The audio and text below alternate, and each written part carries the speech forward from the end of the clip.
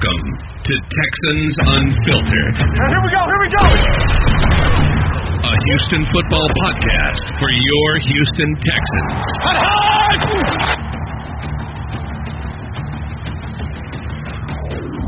All right, guys, welcome to another edition of Texans Unfiltered, a Houston football podcast for your Houston Texans. I am Young Ari Gold, and I am joined, as usual, by my friends and co-host John Wade, the Garnet Texan, and Jordan, a.k.a. Texans Thoughts. Guys, how are you guys feeling today? I'm here. I'm not even going to lie. I actually thought about not showing up tonight.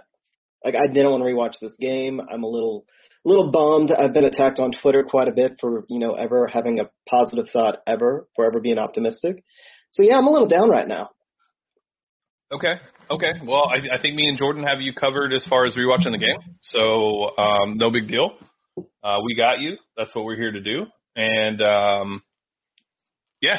How about you, Jordan? How are you? I'm doing good. As good as we can be after another L. But, watching the film, like you said, it opened my eyes to some things, and it also disappointed me about some things, and we'll get into that. But I'm ready. Okay. Awesome. That's great. I'm going to stop what I'm doing because it is got the new camera view. Ooh.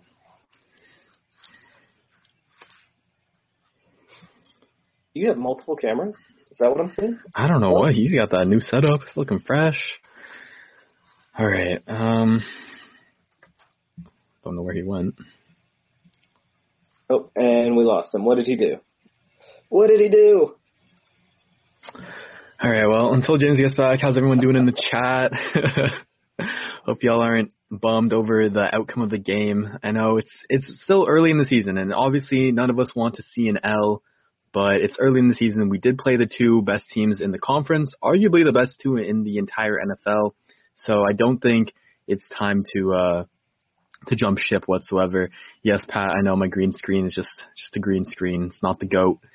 My lighting went out. One of my lights died, so I'm going to have to get that fixed before next time. But well, we don't need James for housekeeping because it's a little bit boring. I'm going to go over the most of course, visit us on Patreon, follow us on Twitter, Instagram. We are so close to getting to 1,000 people on YouTube. Please do this so we can name our channel. We would really like to do that. I know a lot of y'all listen to us on the podcast or as a podcast, so we definitely appreciate y'all, and I don't want you to stop listening to us as a podcast, but if you can go follow us on YouTube, we need 32 followers. That's nothing.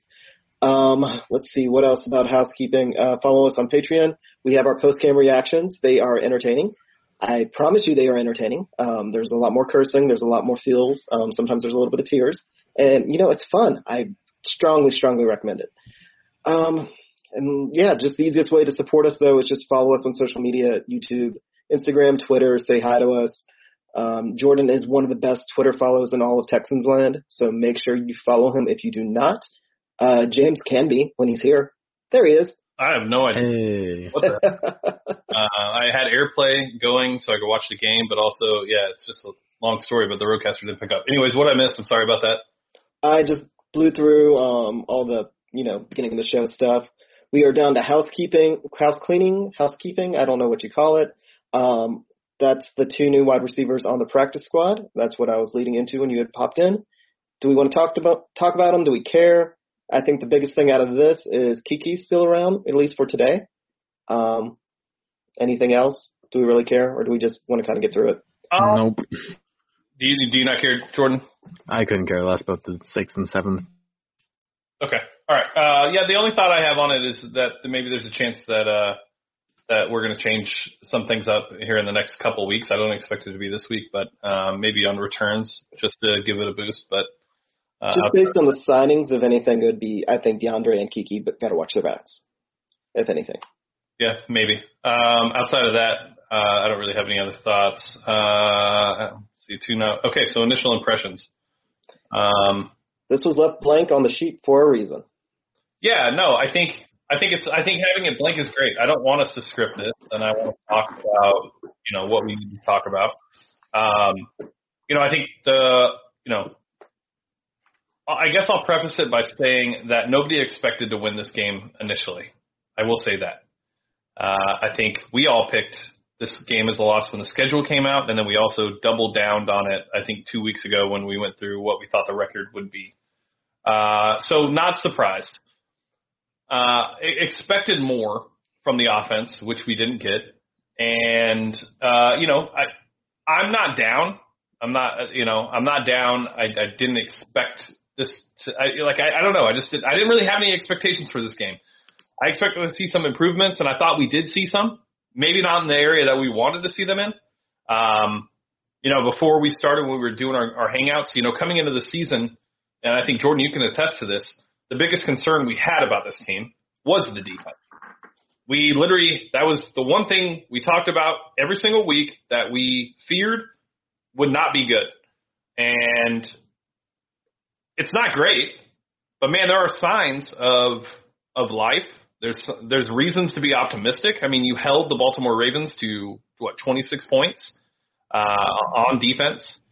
So, I guess we'll start there. Let's start with the positive sides. The defense looked really good. J.J. Watt got going.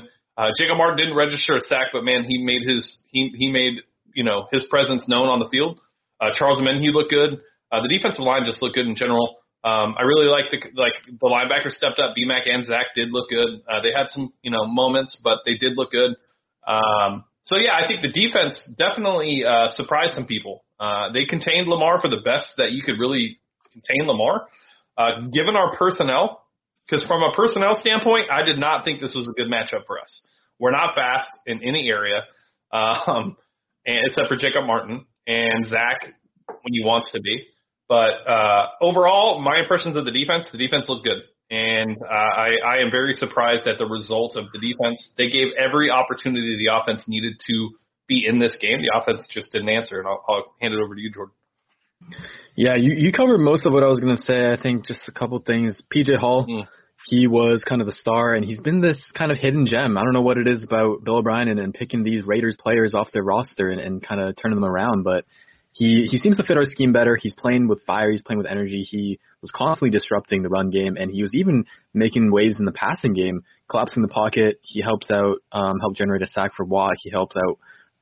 He pressured Lamar, and then Marcellus was out there, and he tried to bring him down. But I really like what we got with PJ Hall. And the thing about him I also really like is that Weaver is showing the willingness to reward his guys who are balling out.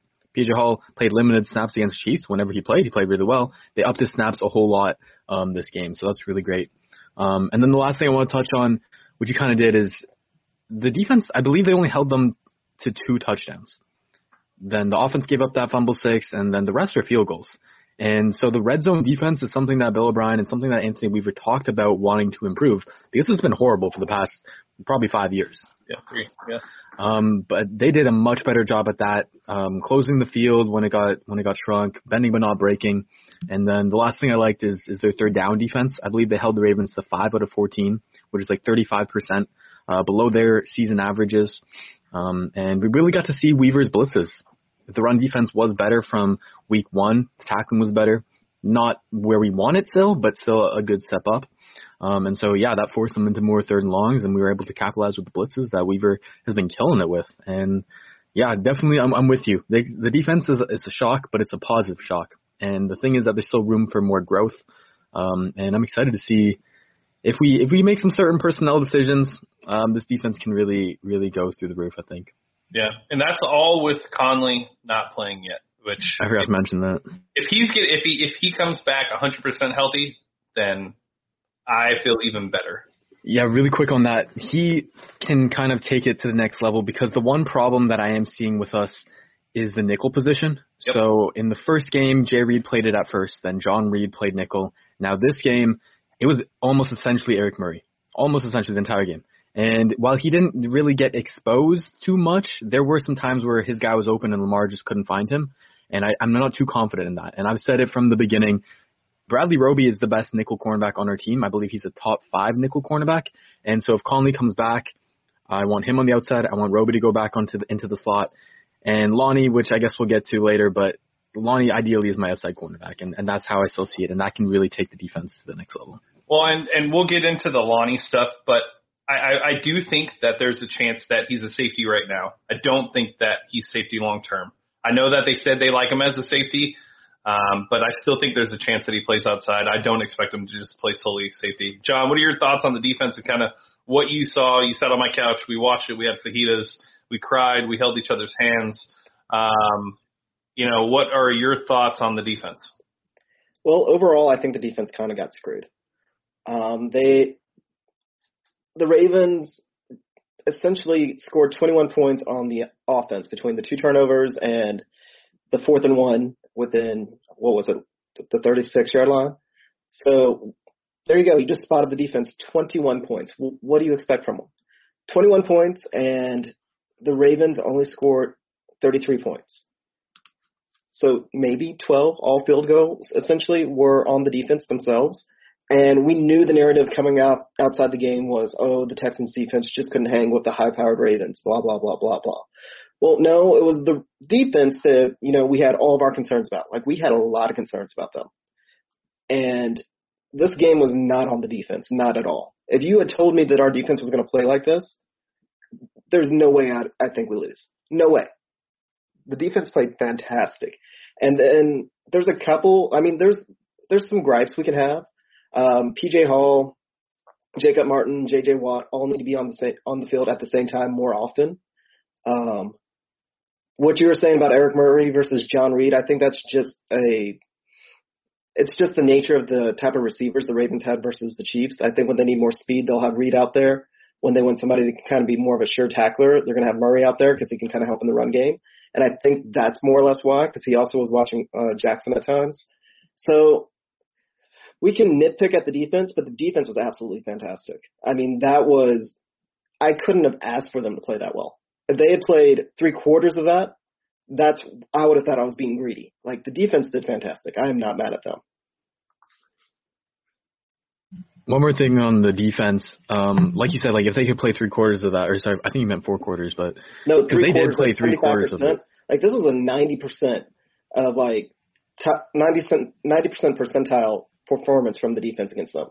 If we had gotten a 70% percentile, their top, what they can do, their top 70% games, I would have been happy. And we got our probably, I don't know if our defense can play at this level all year, but if they can, dude, you may be onto something about Weaver. Yeah. Oh, so what I was saying about 3/4 versus 4/4, I meant 3/4, the defense looked stellar. That 4th quarter, that's when it all blew up. And because the offense, they couldn't sustain drives, they were just constantly turning over. And so they were gassed. I saw a lot of defenders hands on the hips, and so that's why that was happening. But yeah, Weaver, he's the truth. And he's kind of showing the two ends of the spectrum of what you're dealing with rookie coordinators. You can get a Weaver who really has his team ready to play, really scheming up well, or you can get a Tim Kelly, and we're not going to have our final verdict on him just yet. It's still early, but you can say that he doesn't have the offense as prepared as the defense with Weaver. Now, let me ask you guys this, since we brought it up. Whose job do you think is easier, Tim Kelly's or Anthony Weaver's? Weaver's. And I just talked about that because of the So tell me why you think that. Yeah, just because of the situation. I think that Bill O'Brien still messes with Tim Kelly. I think Weaver, he has his own ship. He's got, and Rack knows how to keep his hands off things. He's developed. But personnel-wise, Kelly has the better players. But I think Weaver has the better situation just from, a management standpoint. Yeah, that's what I was going to say is I believe Weaver has a tougher job because he has the lack of talent. And I'm all over scheme over team, but that only works to a certain extent. He's not out there tackling. He's not out there covering. There's only so much he can do. But Tim Kelly, he has all the investments of the offense. There's no excuses from personnel-wise as to why the offense is playing this bad. And it's on play calling, and I'm 100% with you. We don't know how much control he has, how much Bill O'Brien has taken over. We don't know that. And so from that standpoint, I get where you come from, but I'd still say Weaver has a tougher job, and he's done more with less. Yeah, so that's kind of where I was going to go, Jordan, is just the fact when you look at the talent on the defense compared to the talent on the offense, it really is, it's one-sided. You do have J.J. Watt, but then outside of that, you have a bunch of guys that really nobody knows about, right? You have Zach, and then, Roby. You don't have Conley right now, but then you have Charles Omenihu, Brandon Dunn. You have guys that are, somewhat average by league standards. And then when you look at the offense, you have, Jordan Akins. Yeah, I started there for a reason. You have Brandon Cooks. You have Deshaun Watson at quarterback. You have Will Fuller. You have David Johnson. You have Duke Johnson. You have Titus Howard. You have Laramie Tunsil. Like, you have players that you should be able to scheme around, and it should be a lot easier. But when you look at Weaver, Weaver really, look, I'm not going to be the guy that says, I know you got blasted for this, Jordan. It was funny because you shouldn't have. But when you said that, you could see Weaver being a head coach. And through 2 weeks, I don't see how you couldn't make that argument. Now, nobody's going to hire somebody based off of 2 weeks of performance. But what this guy has put together, what is the longest play that he has given up outside of the Ingram 4th and 1 touchdown? I don't know. The defense has looked, they haven't been attacking us deep, and that's one thing that our defense is always good at taking away. And when I talked about Weaver being a head coach, I wasn't talking about right now. I'm projecting in the future. Like, I don't know. I didn't even realize I got blasted for that, but I can see his future. I feel like his future is very bright, and that's all I was saying. Yeah, I knew that. It's just Twitter's Twitter. People will quote tweet and do whatever. But anyways, so yeah, I think Tim Kelly has it hell of a lot easier. And if he's a man, this is just me, but if he's a man and Bill O'Brien is not letting him run his offense, then Tim Kelly needs to stand up and say, let me run my offense, or you could just take it over and I'm going to find another position. Because his name is written all over this offense. The perception is this is his offense. And I think he has no excuse for there to be a bad offensive showing every week. That's just me. All right. No, I'm in a complete agreement with you, and that's one of the things that when we kind of talk about the offense a little bit more that I want to bring up. Like, right now, Tim Kelly, dude, you are definitely showing how green you are. That comment he made over the offseason about, well, I'm very glad that Deshaun has another quarterback, TJ Yates, to go talk to because I play defensive line. Like, he's kind of acting like that. He's acting like a B.O.B. clone, and he's got to start making adjustments. And the other thing, a lot of it, though, play calling is an issue, but the players aren't executing. There's a lot of little mistakes just here and there that are just absolutely killing. And it's tiny things, and everything just kind of snowballs. This is death to our offense by 1,000 cuts.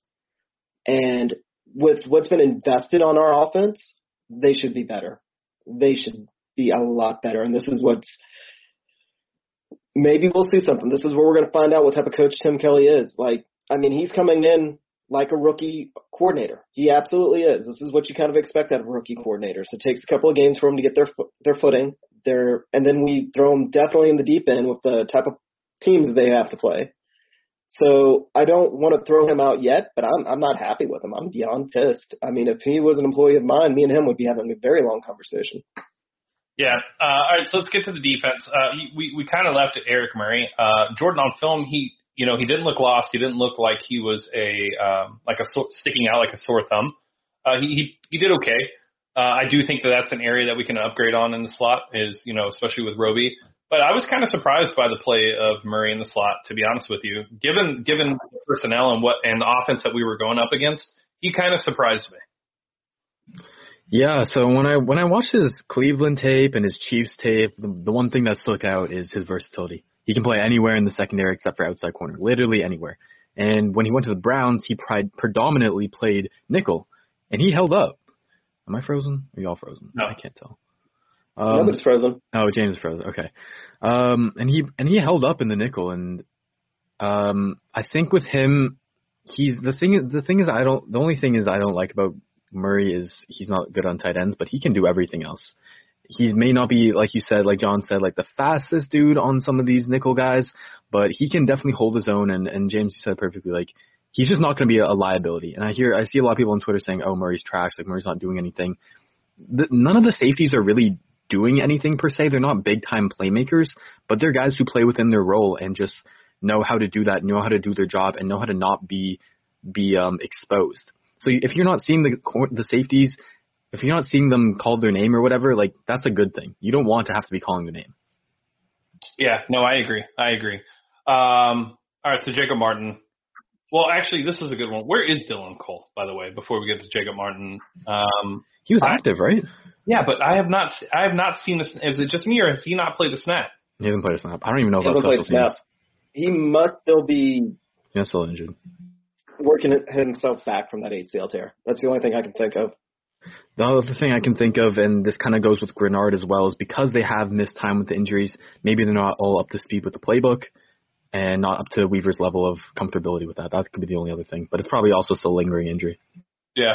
All right, let's get to Jacob Martin. What's the snap count, Jordan? And did you update your tweet?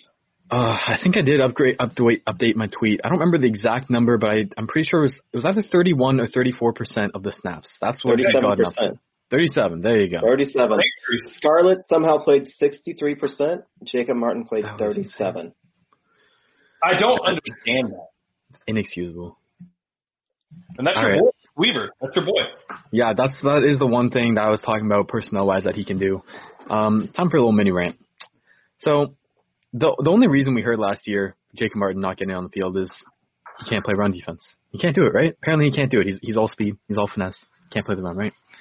He showed this game that he can play the run.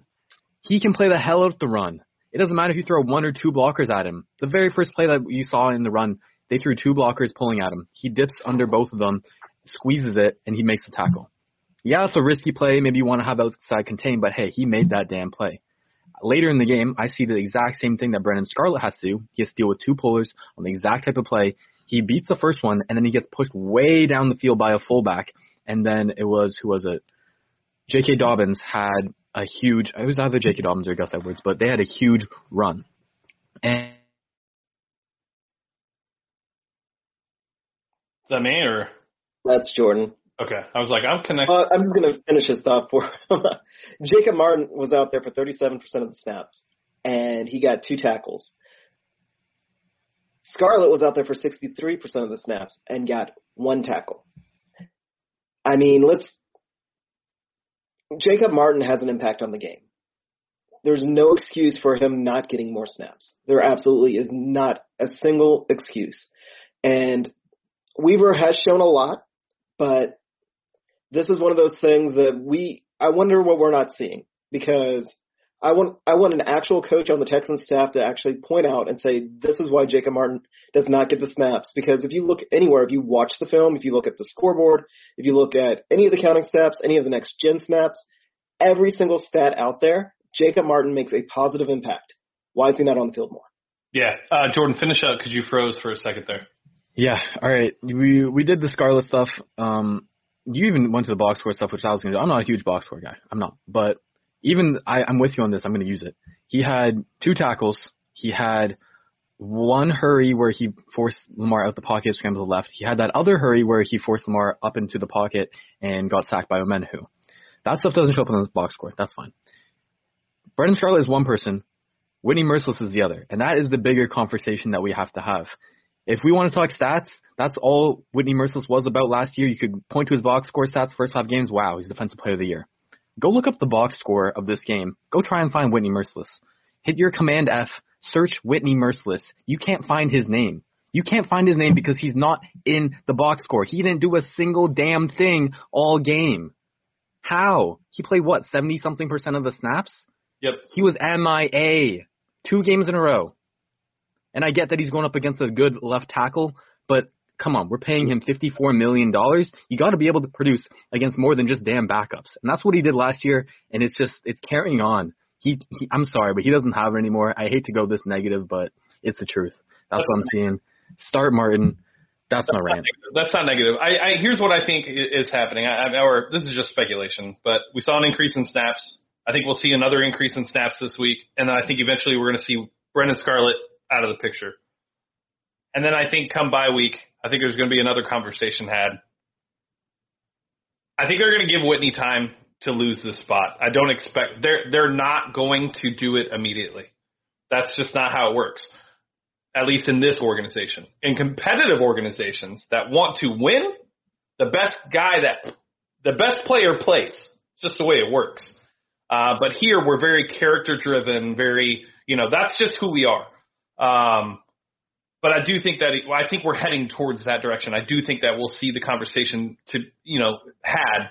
It's just a matter of when, and is it going to be too late, right? Like, that's a big thing for me. Is it going to be too late? And that's the issue I have with the entire Jacob Martin, Whitney Mercilus aspect of this conversation.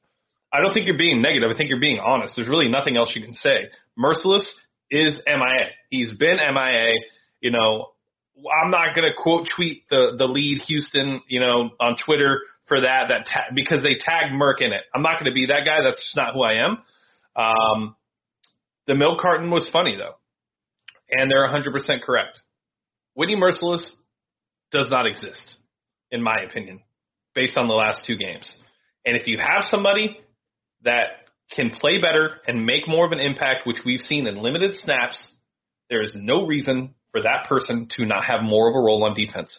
So let's hope that it's Scarlett and then it's Witt. But I do think we're headed towards the Scarlett aspect because Scarlett had a dip in snaps this week too. So, but that's just kind of my thought. Let's get to Justin Reid, who I thought had his best game and probably since his rookie year, to be honest with you. He had some great games last year. He had some great moments. This was a complete game by Justin Reid, in my opinion. Jordan, what are your thoughts? Yeah, I think one of the biggest takeaways from week 1 is where's the tackle in that, right? And Justin Reid was a big culprit of that. And this game, I was surprised by how quickly he turned it around. But damn, like that, it was night and day. I don't remember him missing a tackle this game. Nope. And he made clutch play after clutch play.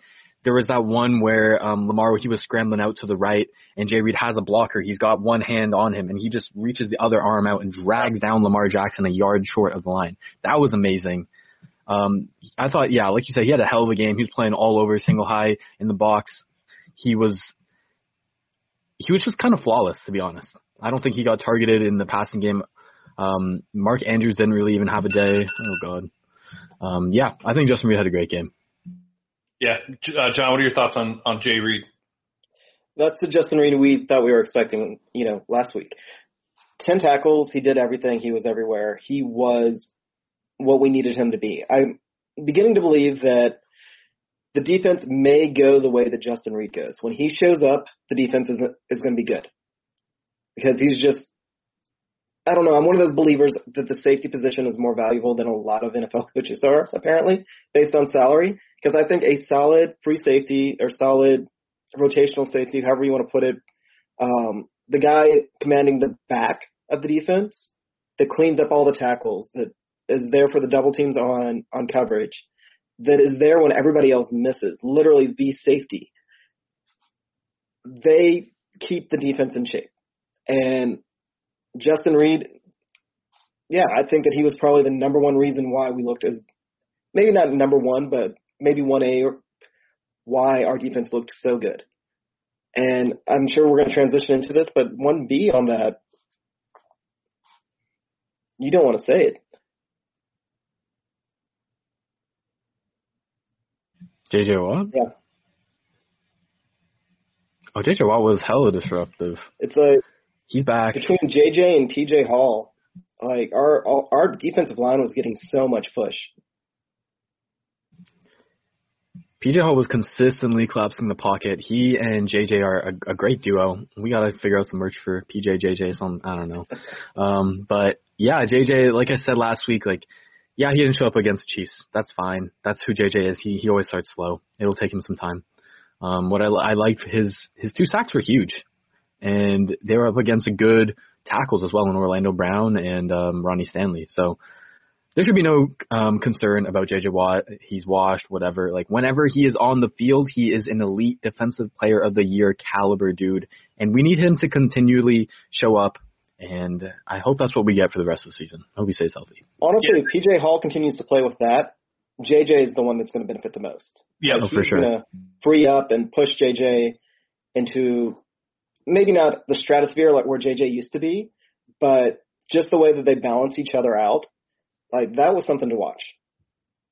And yeah, I just need to put Martin out there with them. I know I'm hard on JJ. Cody, I'll never give him an apology, especially after the way he blasted a rookie, calling a rookie selfish. In my opinion, when you've been selfish for the last 4 years freelancing, I thought that was a very bad choice of words, in my opinion, for a rookie. I think you should have had that conversation in the locker room. You should have said you were disappointed in the press conference, and that's where it should have ended. You should not have said that that player is selfish when you've made your entire career freelancing and hurting the defense. That's just my opinion.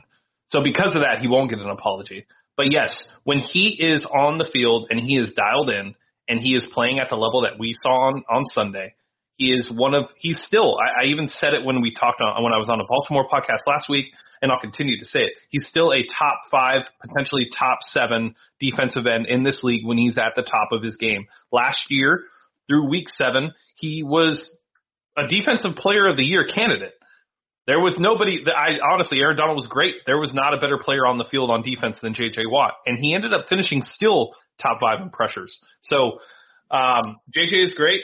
But I am never, ever going to apologize to JJ because I'm not a fan of who JJ is as a person. And the Ross Blacklock stuff really pissed me off and really showed me a lot about JJ's character. So, I mean, am I wrong? You guys can agree, disagree. I'd love to hear. He uses the same language that I've heard 100 coaches say. Anytime that he's a player. Anytime that somebody gets into a fight, that's the first thing that comes out of their mouth. That's a selfish play whenever you get in a fight. Now, do I think that it was mature of JJ to say it? No. I think that he should have pulled Blacklock to the side in the locker room and had that conversation with him and not over the media. The worst thing is he said he did. That's the problem I have. You already did that. So why are you – he said in the press conference that he talked to Ross. So why are you coming up here on the podium and addressing it? That's a problem. That's not okay. Yeah, that point is just kind of more like, oh, hey, look at me, I'm the leader, I'm helping this team out. Like when you're really not doing that. That's exactly it, and that's the problem I have. It's false, just like everything else JJ has been off the field. That's my problem. That's the issue I have. Is it was a moment for him to shine and look like a guy who's going to hold the locker room together and all these things. Yet we still have to have Whitney Merciless in our locker room because he's the actual leader in the locker room. So that speaks more to me about Whit than JJ. So, yeah, I don't know. But JJ was great.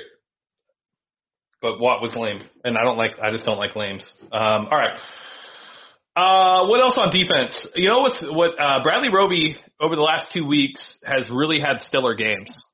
If you look at just, unfortunately, you're going to have to look at stats because these people aren't all watching film, Jordan. If you look at the stats when covering Tyreek Hill and when covering Marquise Brown, I think he's only given up like 55 yards in 2 games total. I think he's only allowed 4 receptions.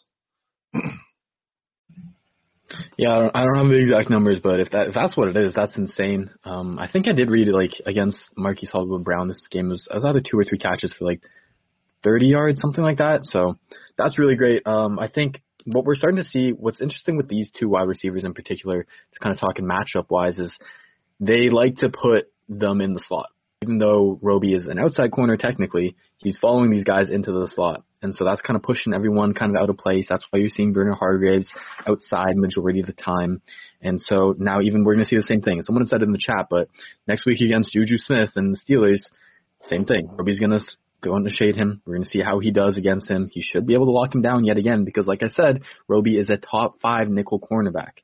It's easy. I love that about him, and that's huge because that's what offenses are all doing nowadays. That's what we did with Nuke. Put your best wide receiver in the slot. So we got someone to combat that, and that's huge. Yeah. All right, let's talk about Lonnie playing safety. I think this is a sore subject. I've been saying that he should play safety, but I said that they should have done that when they drafted him. I didn't want them to play him a year at corner and then make the decision to do it because all that does is it's ass backwards, right? You're going to play corner, but then we're going to move you to safety. It should have been we're going to put you at safety, and then that's where you're going to play.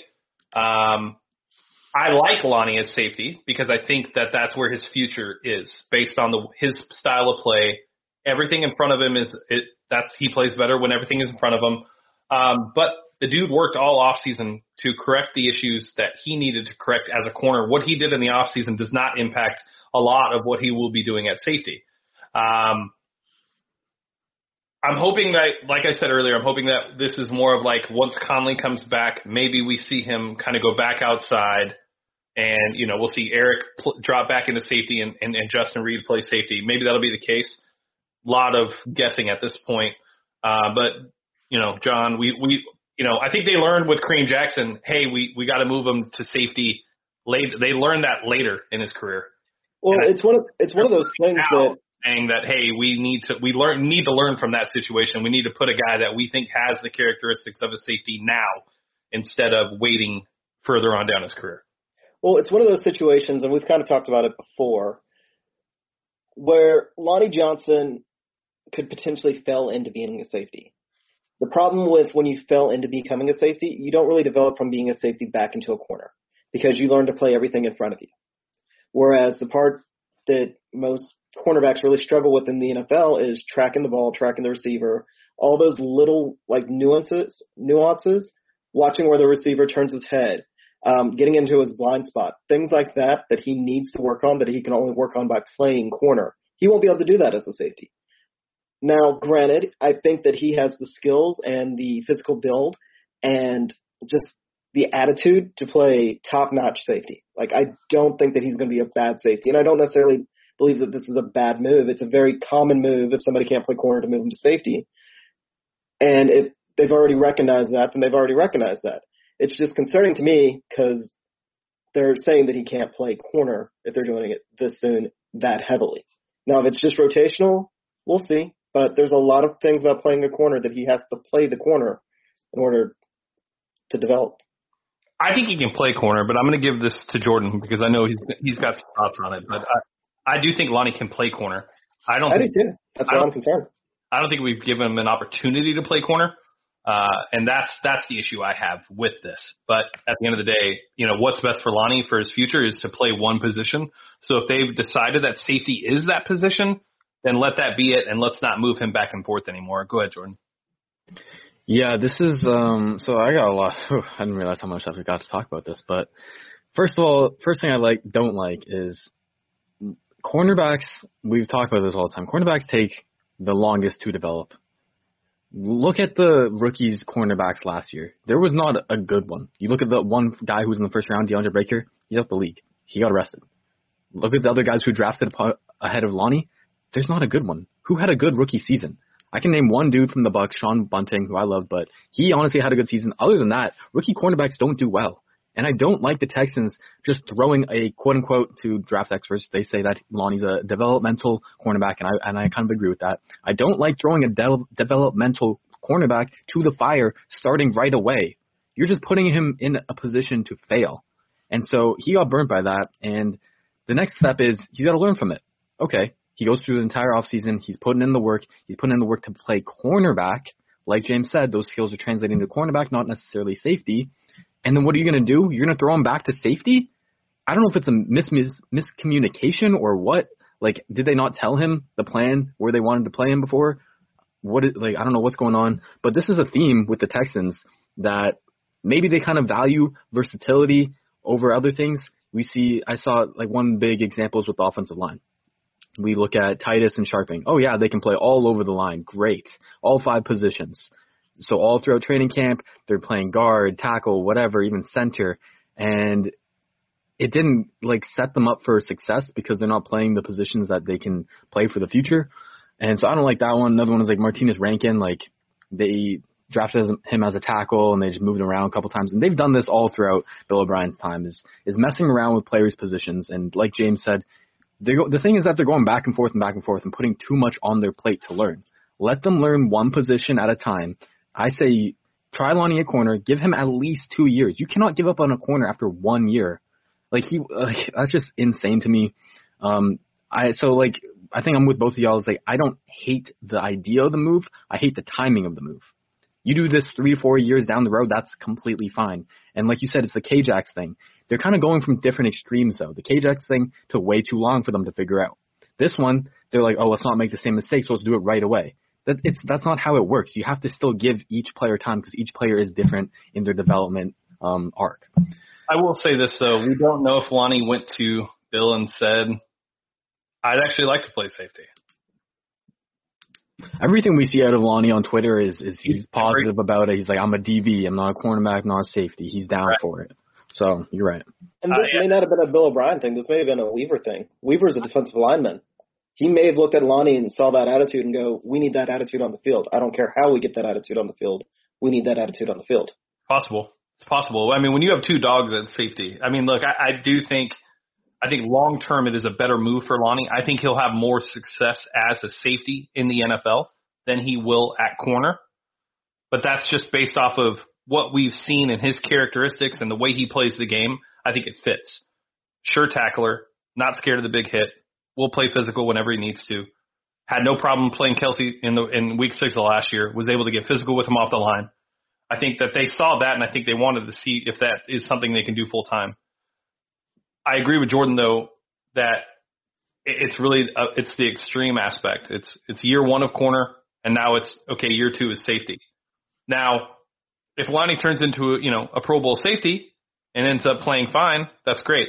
But the bigger issue I have with Lonnie playing safety is the fact that my guy, A.J. Moore, is now what's his role look like? Because, Jordan, I know you know this because you watched the film. A.J. Moore was flying around in Baltimore. A.J. Moore is a hell of a player. He's he might be the most athletic DB on the team. He can do a whole lot. Against the Chiefs, they played him as a dime linebacker, and he shut down Clyde Edwards-Helaire in the passing game. I think he was targeted twice. I don't think he had any catches, actually. And this game, I haven't been watching the secondary too much for this on this All-22, so I can't give you a perfect explanation of everything because I've been so busy. But I believe you when you say like A.J. Moore is flying around because he's that dude, and I'm really excited to see him play more. I think that's another thing, my issue with Lonnie at safety. Lonnie, so it impacts 3 guys. It impacts Lonnie, it impacts Vernon Hargreaves, and it impacts A.J. Moore. If Lonnie is not starting at outside cornerback over Vernon Hargreaves, you got a downgrade right there.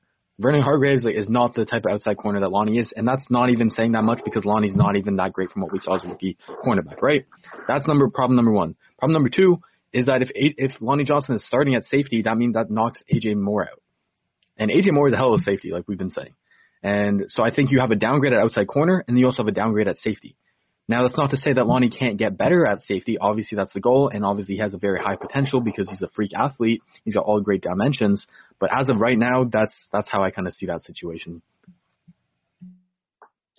Yeah, and it also brings into question, like, when Conley comes back, where does Eric Murray play if Roby goes to the slot? If Lonnie plays safety, you got Jason Reed lined up at safety. I like Eric Murray. I'm not saying that he's a bad player, but I would prefer A.J. Moore to get more snaps than Eric Murray, to be honest with you. So where does it all fit in? And that's the issue I have. That's really the big. How does this puzzle piece fit together?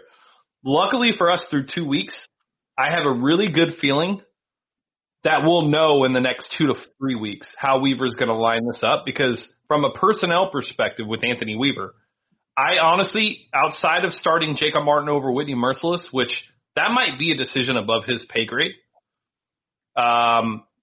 Personnel-wise, he's done nothing but impress me. And so I know that I know the puzzle will be put together. I guess I just don't know how, and that's the part that leaves us guessing. That's probably the biggest problem I have. Yeah, that's a great point about the decision to benchmark being above his pay grade. Because if you think about it, from a locker room aspect, you bench your quote-unquote locker room leader, guys are going to be pissed off. Guys are definitely going to be pissed off. Yeah, you cut out again, Jordan. But yeah, no, for sure. I mean, you can't. That's just not a move that Anthony Weaver can make, and that's just it sucks. But I also think that he can make a case. And look, I'll tell you this: Anthony Weaver is a very well-spoken, very driven man. When he talks, people listen. So I'm assuming he's building a case. He's taking stats, he's showing film, he's doing everything that he can to build a case for Jacob Martin. And I think eventually that decision will be made. It's going to be a tough one. It'll be a hard pill to swallow for a lot of people within that organization. You can't trade Witt unless you give up a draft pick with it. It's going to be very similar to Brock Osweiler. You have to ask yourself, would you rather have a second or third round pick, or would you rather have $27 million? I'd actually rather have the $27 million, but that's just me. But yeah. All right, let's get to the offense because we've talked for 45 minutes about the defense. But before we do that, let's get to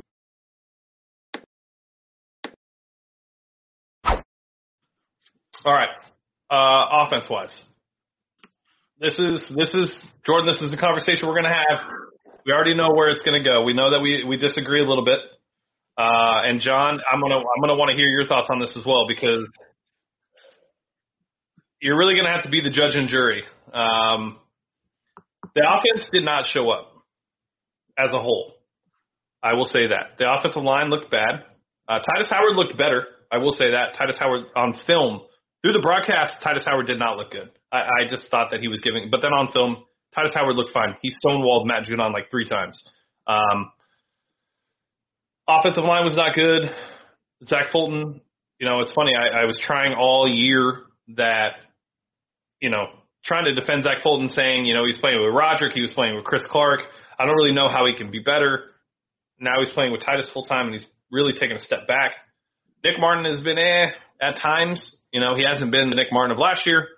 And then up until last week, or up until this last game, Max Sharping was fine against the Chiefs, and then just kind of had a bad showing. And then Laremy Tunsil was fine.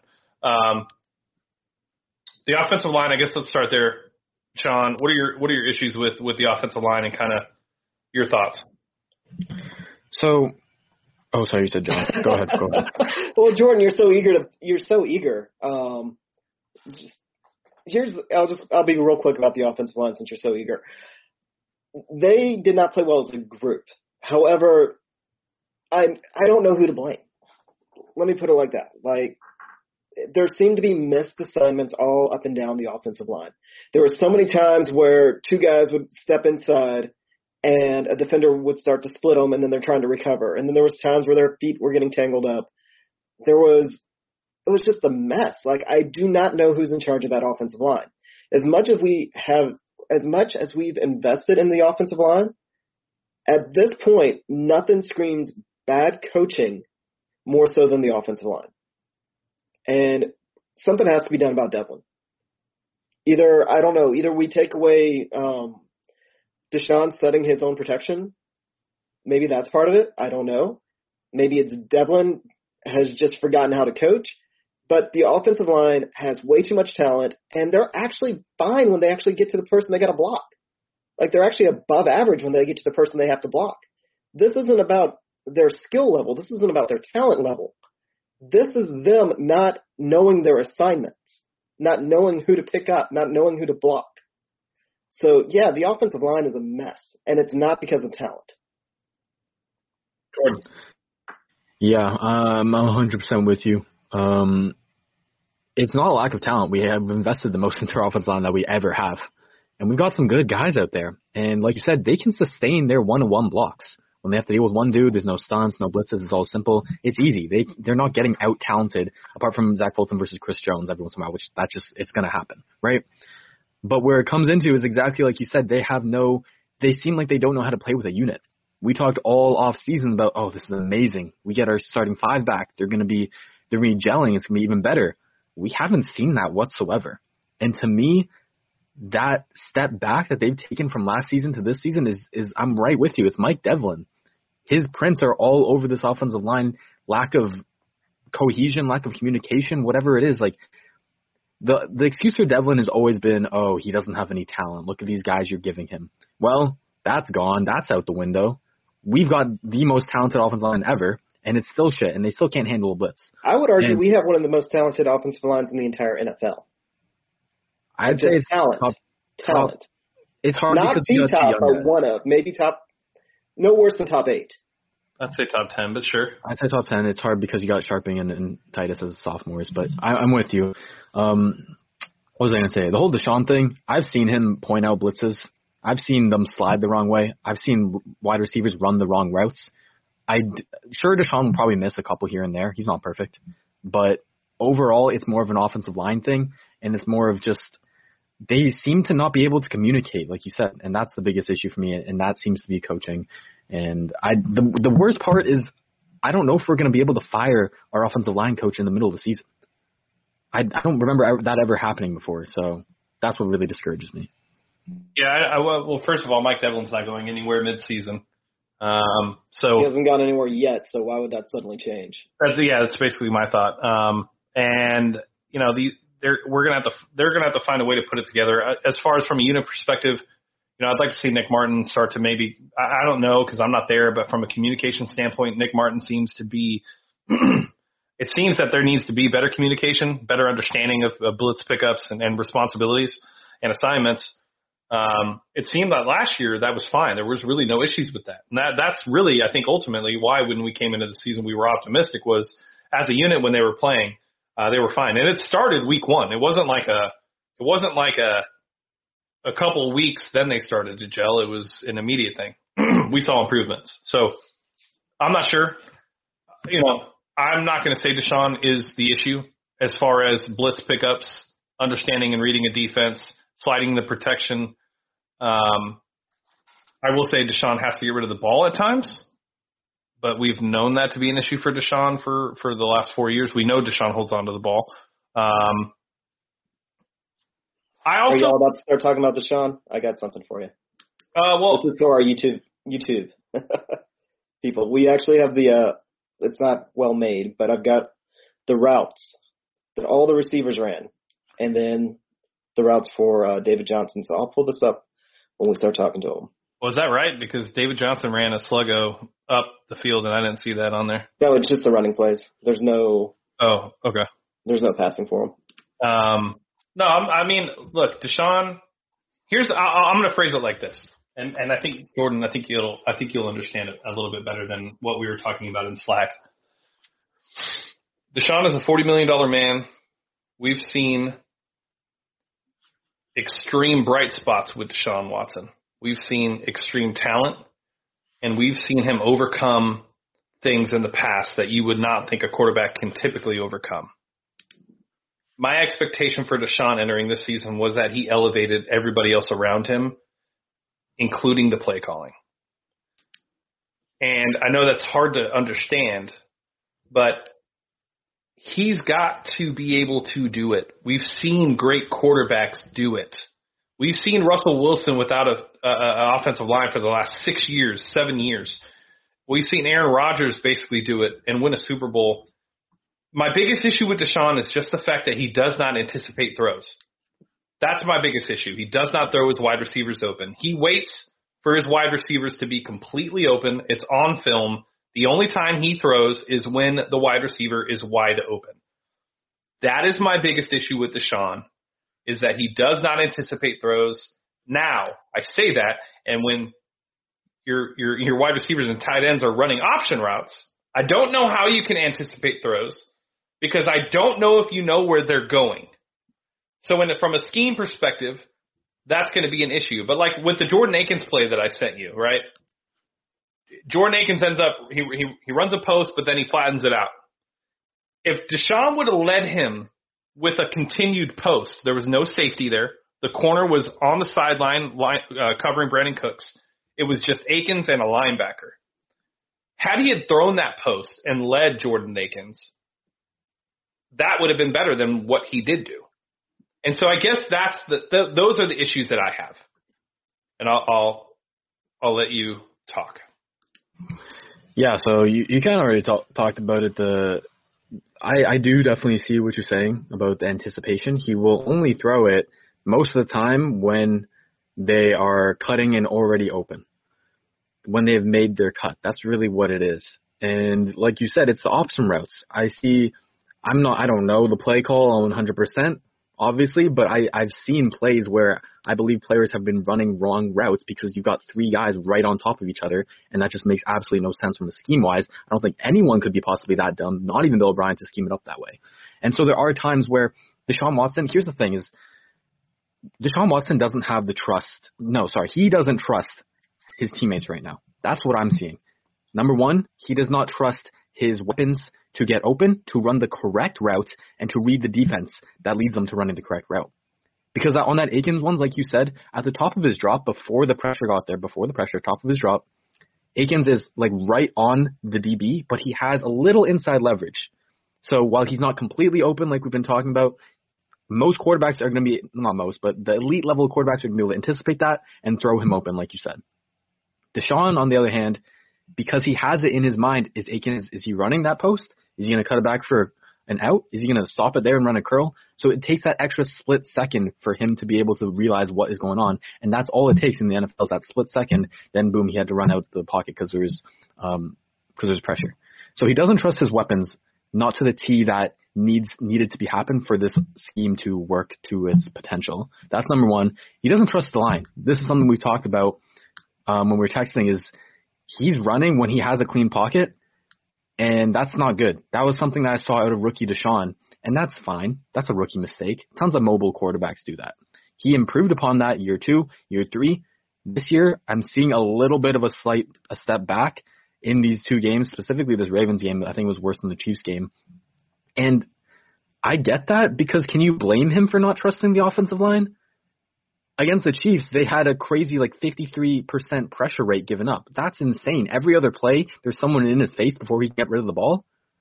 I wouldn't trust the offensive line. I don't want to get injured. I just signed my contract. I want my money. Right? So I get where he's coming from, that he does not trust the offensive line, so he's going to scramble out before he maybe needs to. And that's what's hurting the offense. Like you said, there are some throws that, okay, he can scramble out, but then he can reset his feet, make another throw.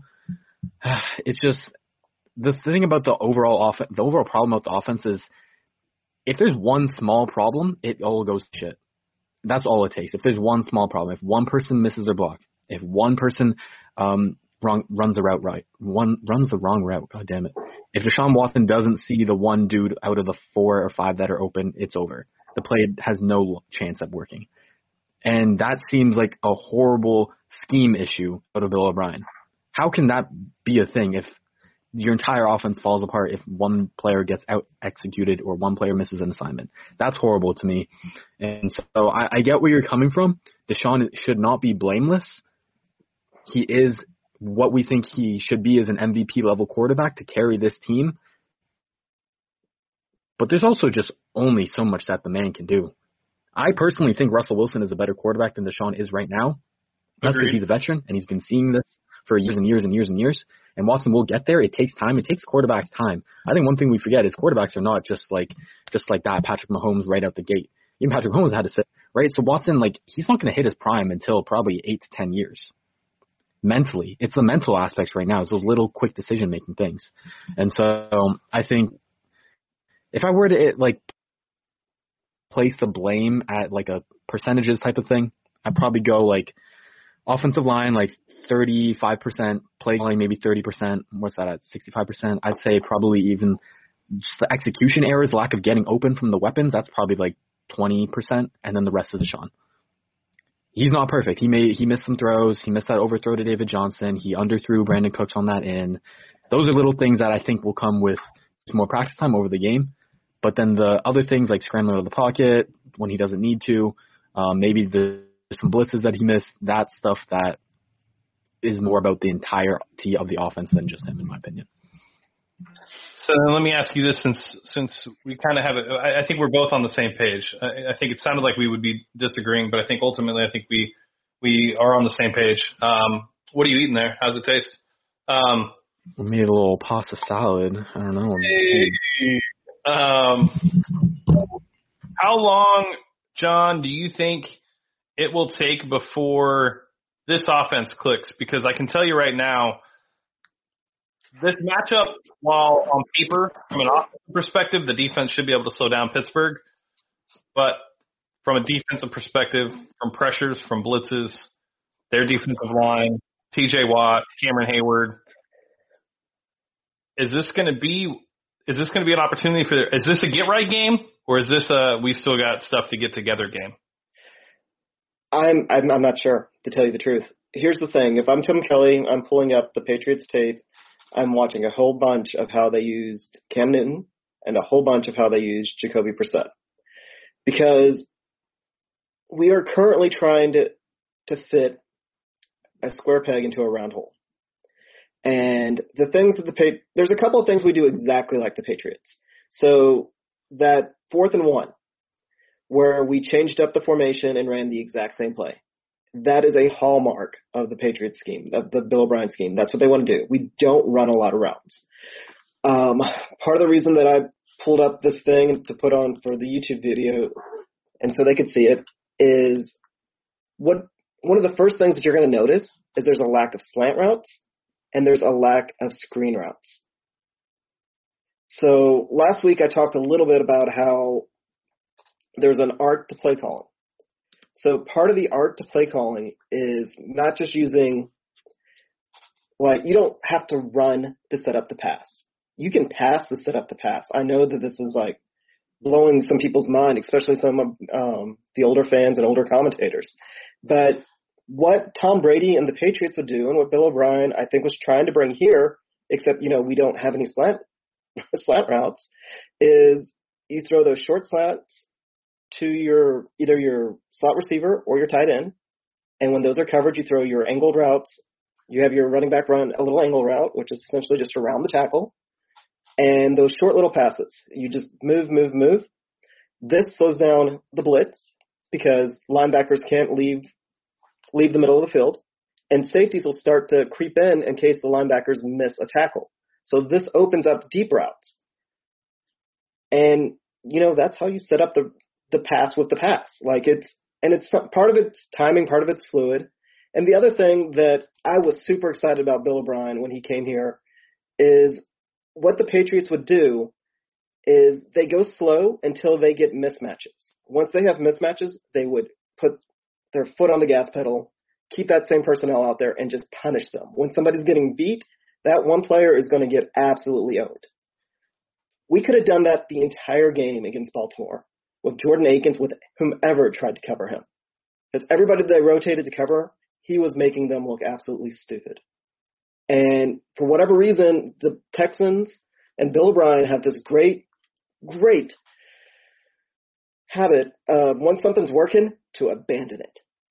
Just run it. And, they'll run a player. They'll run David Johnson between the guards 20 times. It was 14 times. But they'll run that same play over and over and over when it's not working.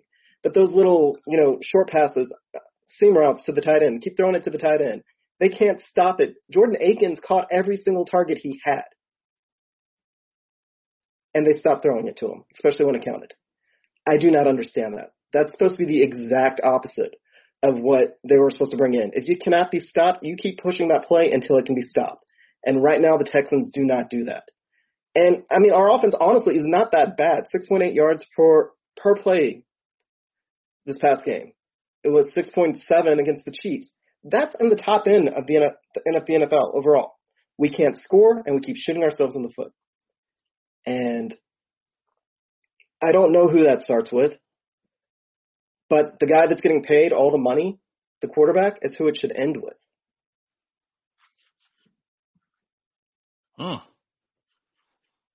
Really? Interesting. Yeah. Jordan, I'll let you chime in. Yeah, so I guess talking about the whole Bill O'Brien, New England offense, I get the positives of it. I get the peaks. I get the high potential of it, that you can completely dominate like the Patriots have done. But who else from that tree has been able to successfully run that scheme? No one. You need a Belichick. You need a Brady. Two generational talents. And we think we have our Brady and Deshaun. We don't have our Belichick and Bill O'Brien. That's plain as day. And that's what it comes down to. I believe this team is too difficult, too complex to consistently get down on a consistent basis. Because we saw the highs last year. We can destroy the Patriots one game, sure. We can go up 24-0 on the Chiefs, sure. But it's not consistent. We also have the duds against the Broncos, against the Ravens again. I'm sick and tired of it. Honestly, do we have a bread and butter play? When nothing else is working, we just go to that. It used to be the Yankee concept, but everybody and their mother knows that that's going to happen. So do we have anything else that, oh no, the world's falling apart, but we're going to be able to convert on this and get Deshaun some rhythm? Here's one thing I will say. I've seen these past two games so many repeated plays, so many identical plays. There's, like you've been saying, there's concepts that will repeat over in different formations, but I've also seen identical plays. And someone told James a conspiracy theory that, Bill O'Brien, he's holding back against these playoff teams. He's not pulling out the full playbook. He's going to have it for later. Real quick, Real quick, before you even get into that, I had 6 more of those this week in my DMs, and they were all worded differently. But basically, they were saying, "Is Bill O'Brien treating these 2 games like a preseason game and getting ramped up, and to avoid the injuries that we're seeing throughout the NFL?" Yeah, so I'm far from a Bill O'Brien stan or whatever. I'm sure y'all know where I stand on him, but if there was any conspiracy theory that I wanted to buy into, it's this. It's that he's holding back, that he's repeating these plays, he's playing down to what the world thinks that we are, and I hope to goddamn, I hope that's what it is. I highly doubt it is. A coach would be stupid and idiotic to do that, in my personal opinion, but I hope that's what it is. I hope we see the full playbook later in the season, and then he's just going to make everyone look silly. That's what I hope. No, I agree. I think it's kind of crazy, but then I saw the injuries on Sunday and I thought, that's one very big positive for us. That was their message. They were like, are they treating it like a preseason just to get in football shape, get hit, to ensure that they don't have these? It's a conspiracy theory, but it kind of makes sense if you think about it. But I don't think Bill O'Brien's that smart, I guess, is my problem. Yeah, me too. Yeah, but this same guy also said AJ Moore's trash. So I don't know if I can trust that. All right, David Johnson. We're not using him properly. We're running him the same way we ran Lamar Miller. We saw against the Chiefs, we thought that actually there was going to be some creativity with the run plays. I thought, oh, this is great.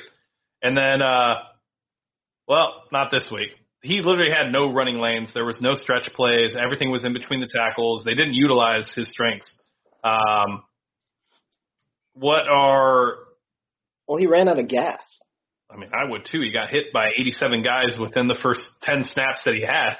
I mean, he literally carried the entire pile in the third quarter. There was that one just straight behind the center, and for a good 7 yards, the entire pile went with David Johnson. And I remember making the comment, he's still running angry.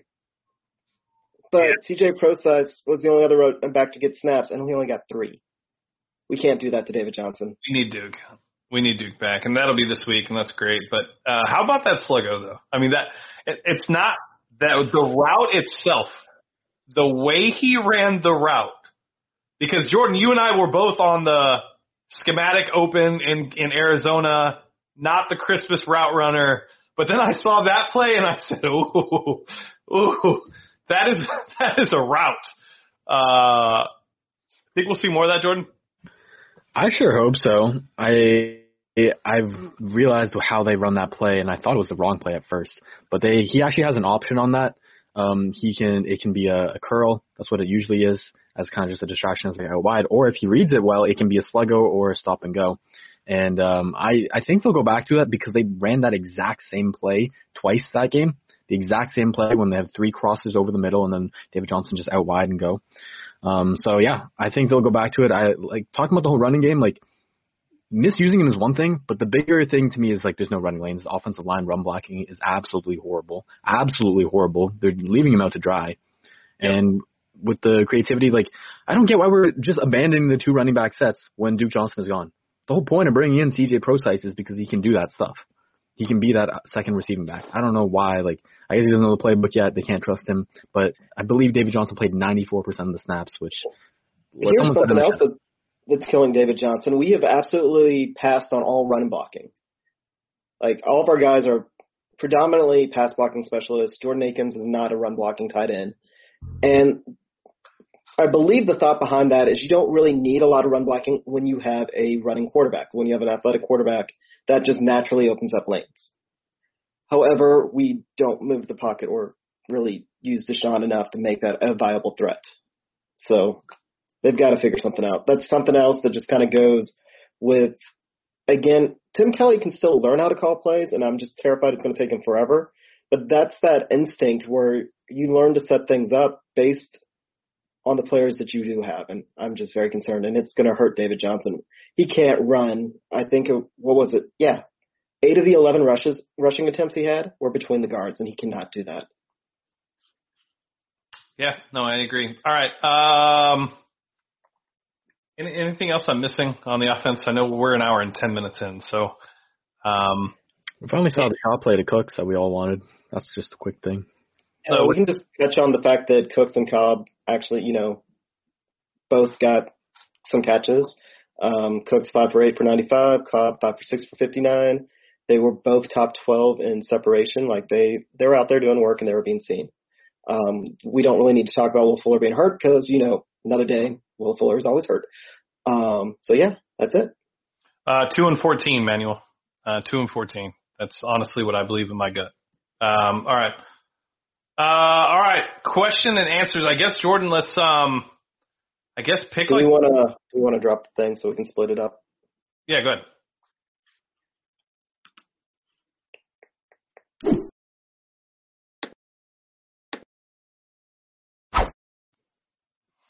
All right, maybe pick the best 6. I don't know if that's going to be possible because there's a lot. There's a lot of good ones, dude. I don't envy you.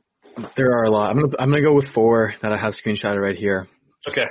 To get us all on with our nights. But okay, first one from @ReportTexans says, does Deshaun need to have more urgency pre-snap?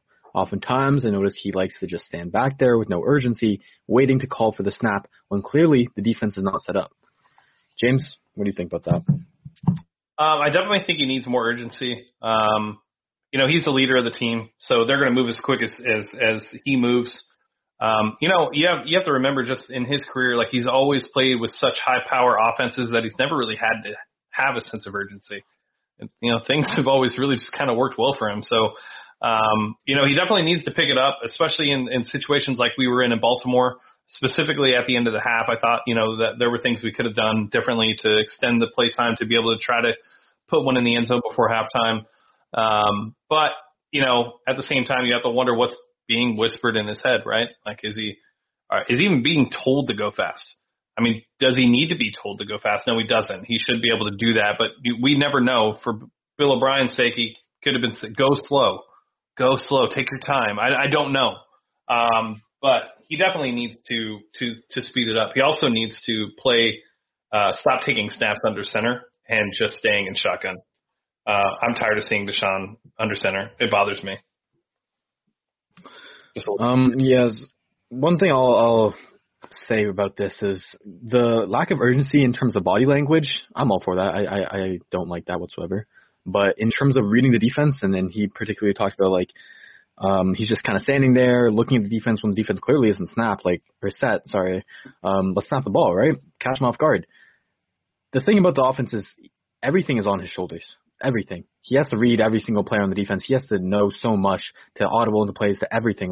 So there's so much on his shoulders that it'll take time for him to read the defense. And if the defense isn't set, he needs them to be set to see what he's supposed to see and see what type of routes he's supposed to run, where he's supposed to throw. That's the thing. If the defense isn't set, he doesn't know what picture they're going to give him. And so that's why it kind of takes him a little bit longer to get that going. And he doesn't catch them off guard or anything. Next one. From @Fire Bill O'Brien.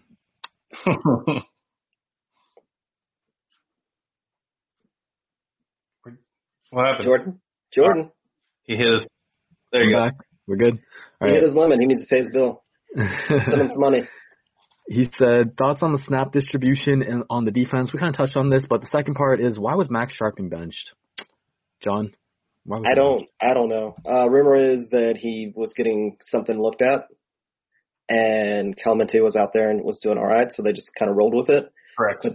But I haven't seen anything solid one way or the next. Yeah, so rewatching the game, he definitely, it wasn't his best game. I will say that. I think Calais Campbell was a handful for him. And there were some plays where he gave up pressure. He was not good in the run game. He didn't have his best game. But this is a sophomore. This is his second game of the season when the entire offensive line is playing like dog shit anyways. Why are you going to mess with a young dude's confidence like that? That made no sense to me whatsoever. And it's not like Calamente is some god that we've just been hiding on the bench. That pissed me off. All right. Next one. I believe. Okay, this one's from Mars_338. He said, name 5 people who shouldn't be starters. James, can you do that for us? 5 people? 5. If you can't get 5, maybe just 3. I thought Okay. there's a fun one. Whitney Merciless. Brendan Scarlett.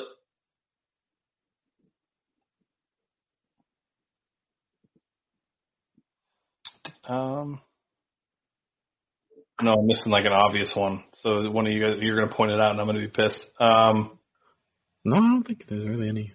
I think that's really about it for me. Yeah, those 2. I mean, those are really the biggest issues. Yeah. I'd like to see AJ Moore get more snaps over Eric Murray, as a second safety when he is lined up at safety.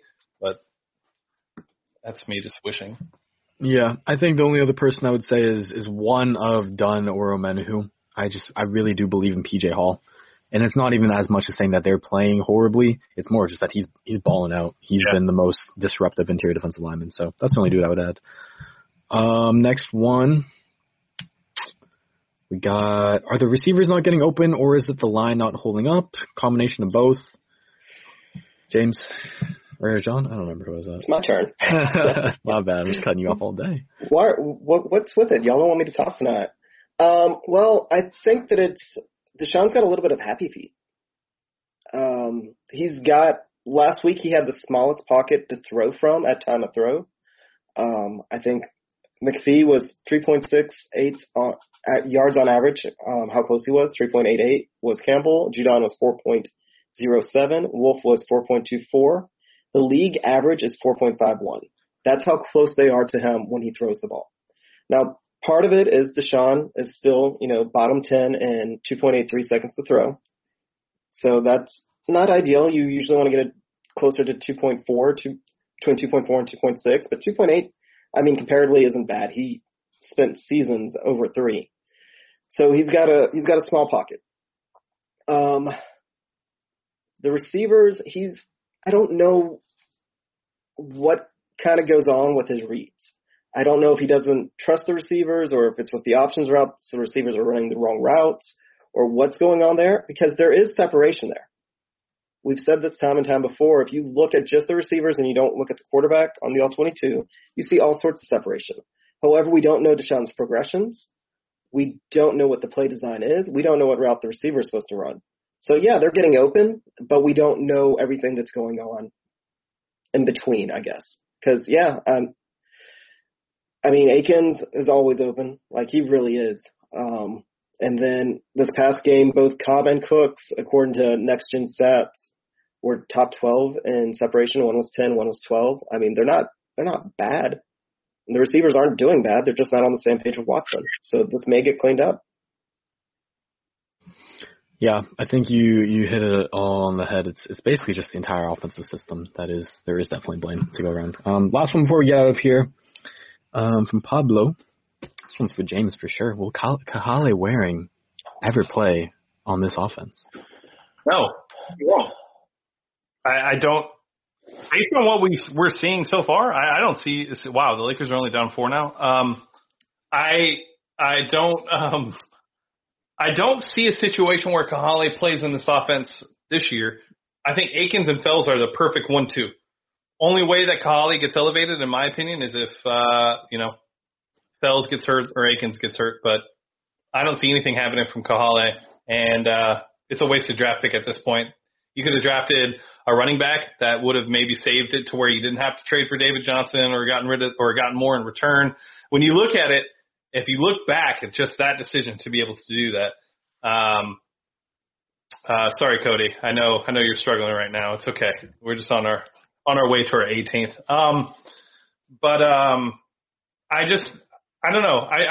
That draft pick still baffles me. And the fact that he hasn't gotten any playing time is just a whole nother thing. So I don't expect him to get on the field. I don't think he's smart enough football-wise, and I think that's the issues that he has. And I don't see a reason for him to. I think Akins and Fells are the perfect combination, at least for this season. Maybe next year.